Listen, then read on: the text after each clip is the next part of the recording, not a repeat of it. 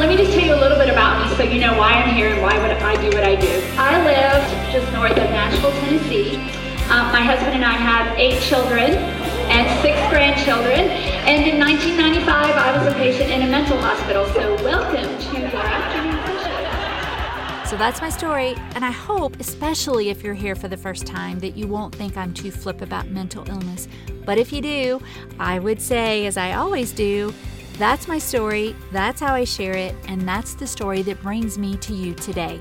So welcome, friends, to Consider Yourself Hugged, episode 21. Today's hug, Life Lessons from Women in Prison. I am Dr. Tammy West, here every week to bring you tips on living a life that brings you mental and emotional well-being.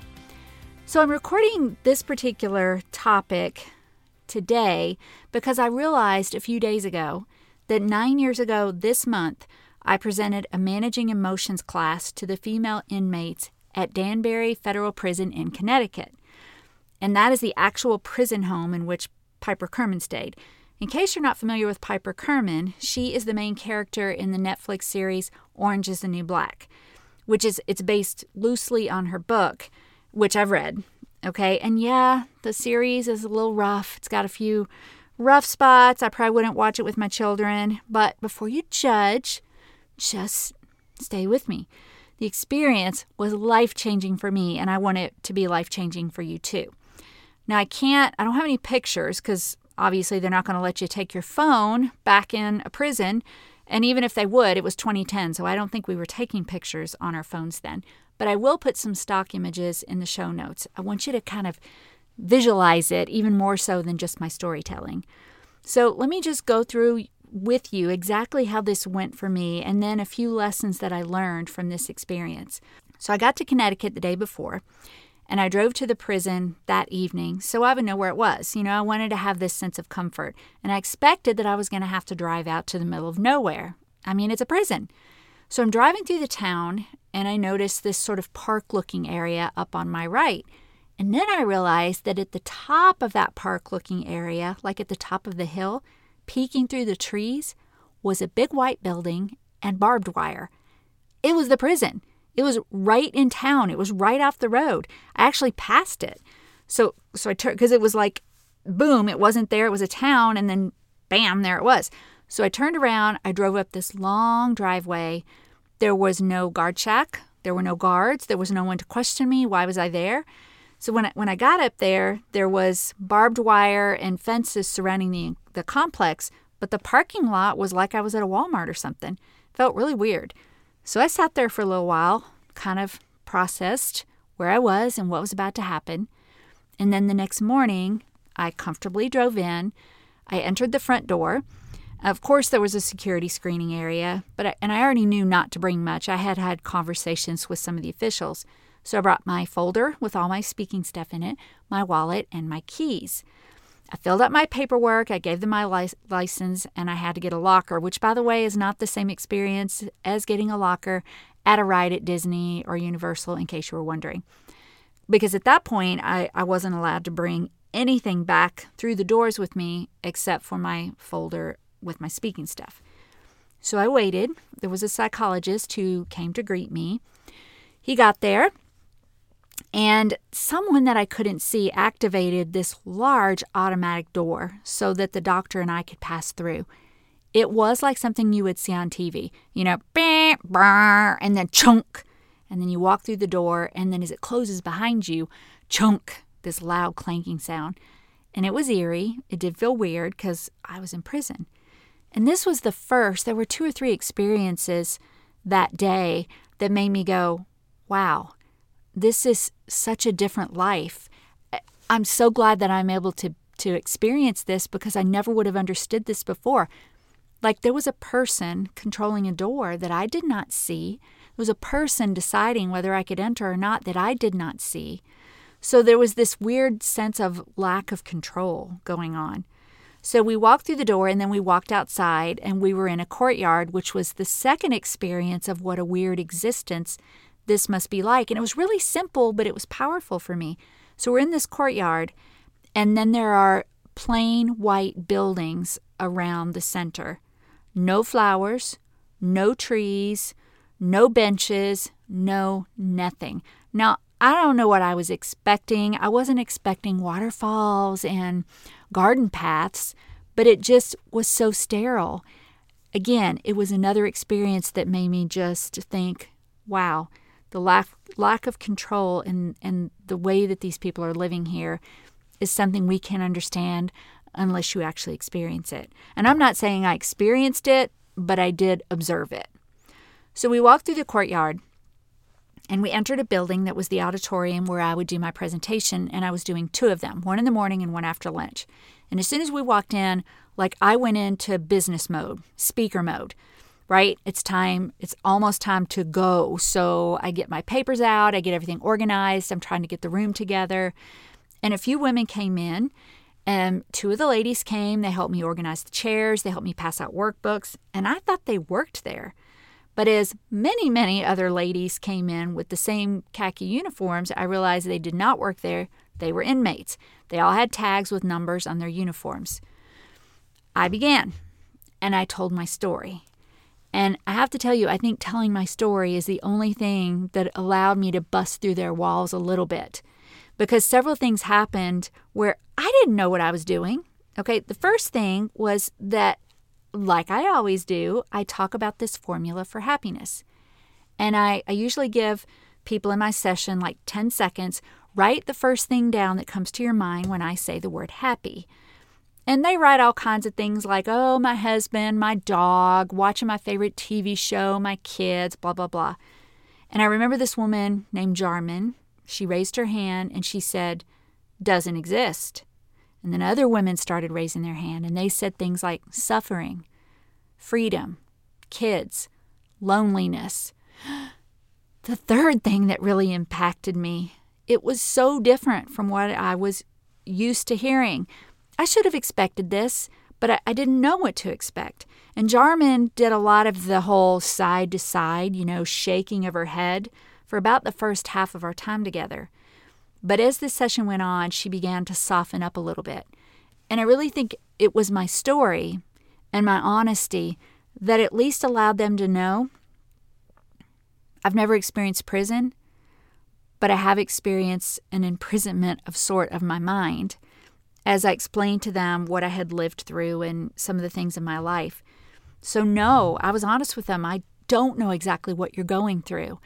But they were so gracious to me and forgiving.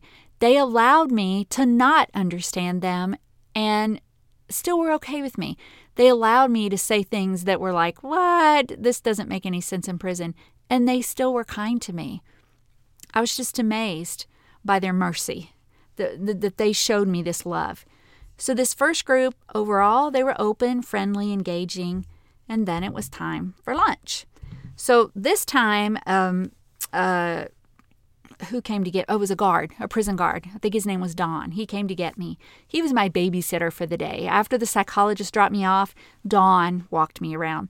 We walked back through that courtyard, and this time it was different because I saw women I knew from the first session. They said hi, I said hi. It was just like we were walking around a school campus. And the prison had this culinary program, so we ate lunch in the cafe. And the cafe was run completely by inmates. They cooked, they baked, they served, they cleaned up, they did everything. Everyone was pleasant, the food was good, everyone was nice to the inmates, but it was still so weird. Another experience of, and so it's kind of hard. I feel like I'm just at a loss for words because I just keep saying weird. It was like the inmates weren't really people, they were just shadows lurking about. And look, I know they're prisoners. Believe me, I'm going to address that in just a minute. But it was still strange. We finished lunch, and then I didn't know we were going to do this, but Dawn took me on a tour of the quarters. And it was partly what you would expect, like what you see on TV, and partly not.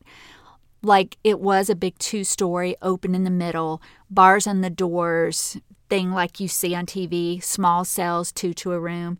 But then there were the unexpected things. Like the walls were painted by the inmates. They had color. There were women just walking around. I wasn't afraid. The ladies from the first session still, again, were walking around saying hi. There was a woman ironing. I think it was her job. And then I got to go to the puppies behind bars section. I'm not sure if that program is still going on, but I am going to look and put a link in the show notes. So what it is there were 10 women. Each of them had a puppy that she was completely responsible for from about 6 weeks to about 9 months. And at that time, the puppy was turned over to an agency that would finish the training. So they would either help that or train that dog to be a guide dog or a bomb dog. And so the woman who I spoke with, oh my gosh, she was so passionate about this program. It was amazing. So there were 2 special cells for the 10 women, 5 on each side. So they had 5 beds for the inmates and 5 kennels for the dogs. And they were responsible for everything for these dogs. Everything from hygiene and feeding them, brushing their teeth, bathing them, all the way through the training. So you can imagine what that did for someone in prison to give them a sense of purpose. It was fantastic. So then it was time for the second session. These women seemed more quiet, more aloof. I don't know, maybe it was the whole after lunch. Maybe that's universal no matter where you are. And they were kind of looking at me. I felt like yeah, all right, what do you have to offer us? So I began, and they were still quiet. And it wasn't until I started talking about scripting conversations that things kind of began to liven up. It was sort of like what I said to you earlier. I just didn't always understand the world in which they lived, so I would present a scenario that didn't necessarily mesh well with them. So the scenario that we used was someone accidentally bumps into you. So remember, I'm teaching a managing emotions class, and part of managing emotions is being able to have conversations without freaking out on people. So this was the scenario. Well, that quickly morphed into someone cuts you off in the lunch line. And then it really occurred to me this was really like being in perpetual middle school, except with more dire consequences.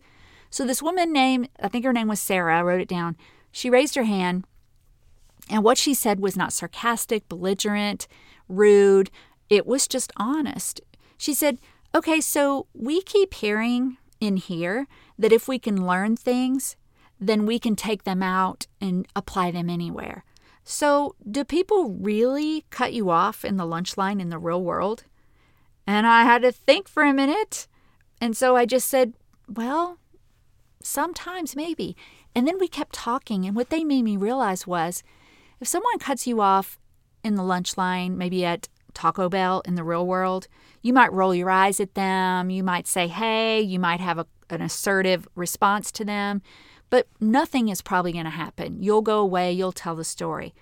But in there, if someone cuts you off and then you have this assertively scripted out conversation, if they don't like it and then the conversation escalates, these women could lose privileges, like communicating with their families. Like maybe that week they couldn't talk to their children. That's huge. We talked a lot about choosing battles, but we were able to come up with some things that helped them, but it was only because they were open enough and they gave me grace in order to work through the conversations that they needed to have. When the session was over, I'm telling you, I cried. I did, because it touched me so much. I remember a woman named Ariel. She came over and she asked me about my books, and she told me she was writing one. Another woman came over to thank me. Another woman came to talk to me. It was during the whole day I was talking to these women. It took me days to process this experience. And then later, as I would watch the show, Orange is the New Black, and I read her book, funny thing is, I realized that I probably met some of the women portrayed in the show at my sessions. I mean, I can't know, of course, because they changed the names, but I spoke with all of the inmates, so the odds are pretty good, which made it even more real to me. And again, I said I'd come back to this. Don't get me wrong. I realize these women are in prison for a reason. They were found guilty of a crime. They're serving their sentence. That's what we do in this country. But they're done with the whole judgment thing.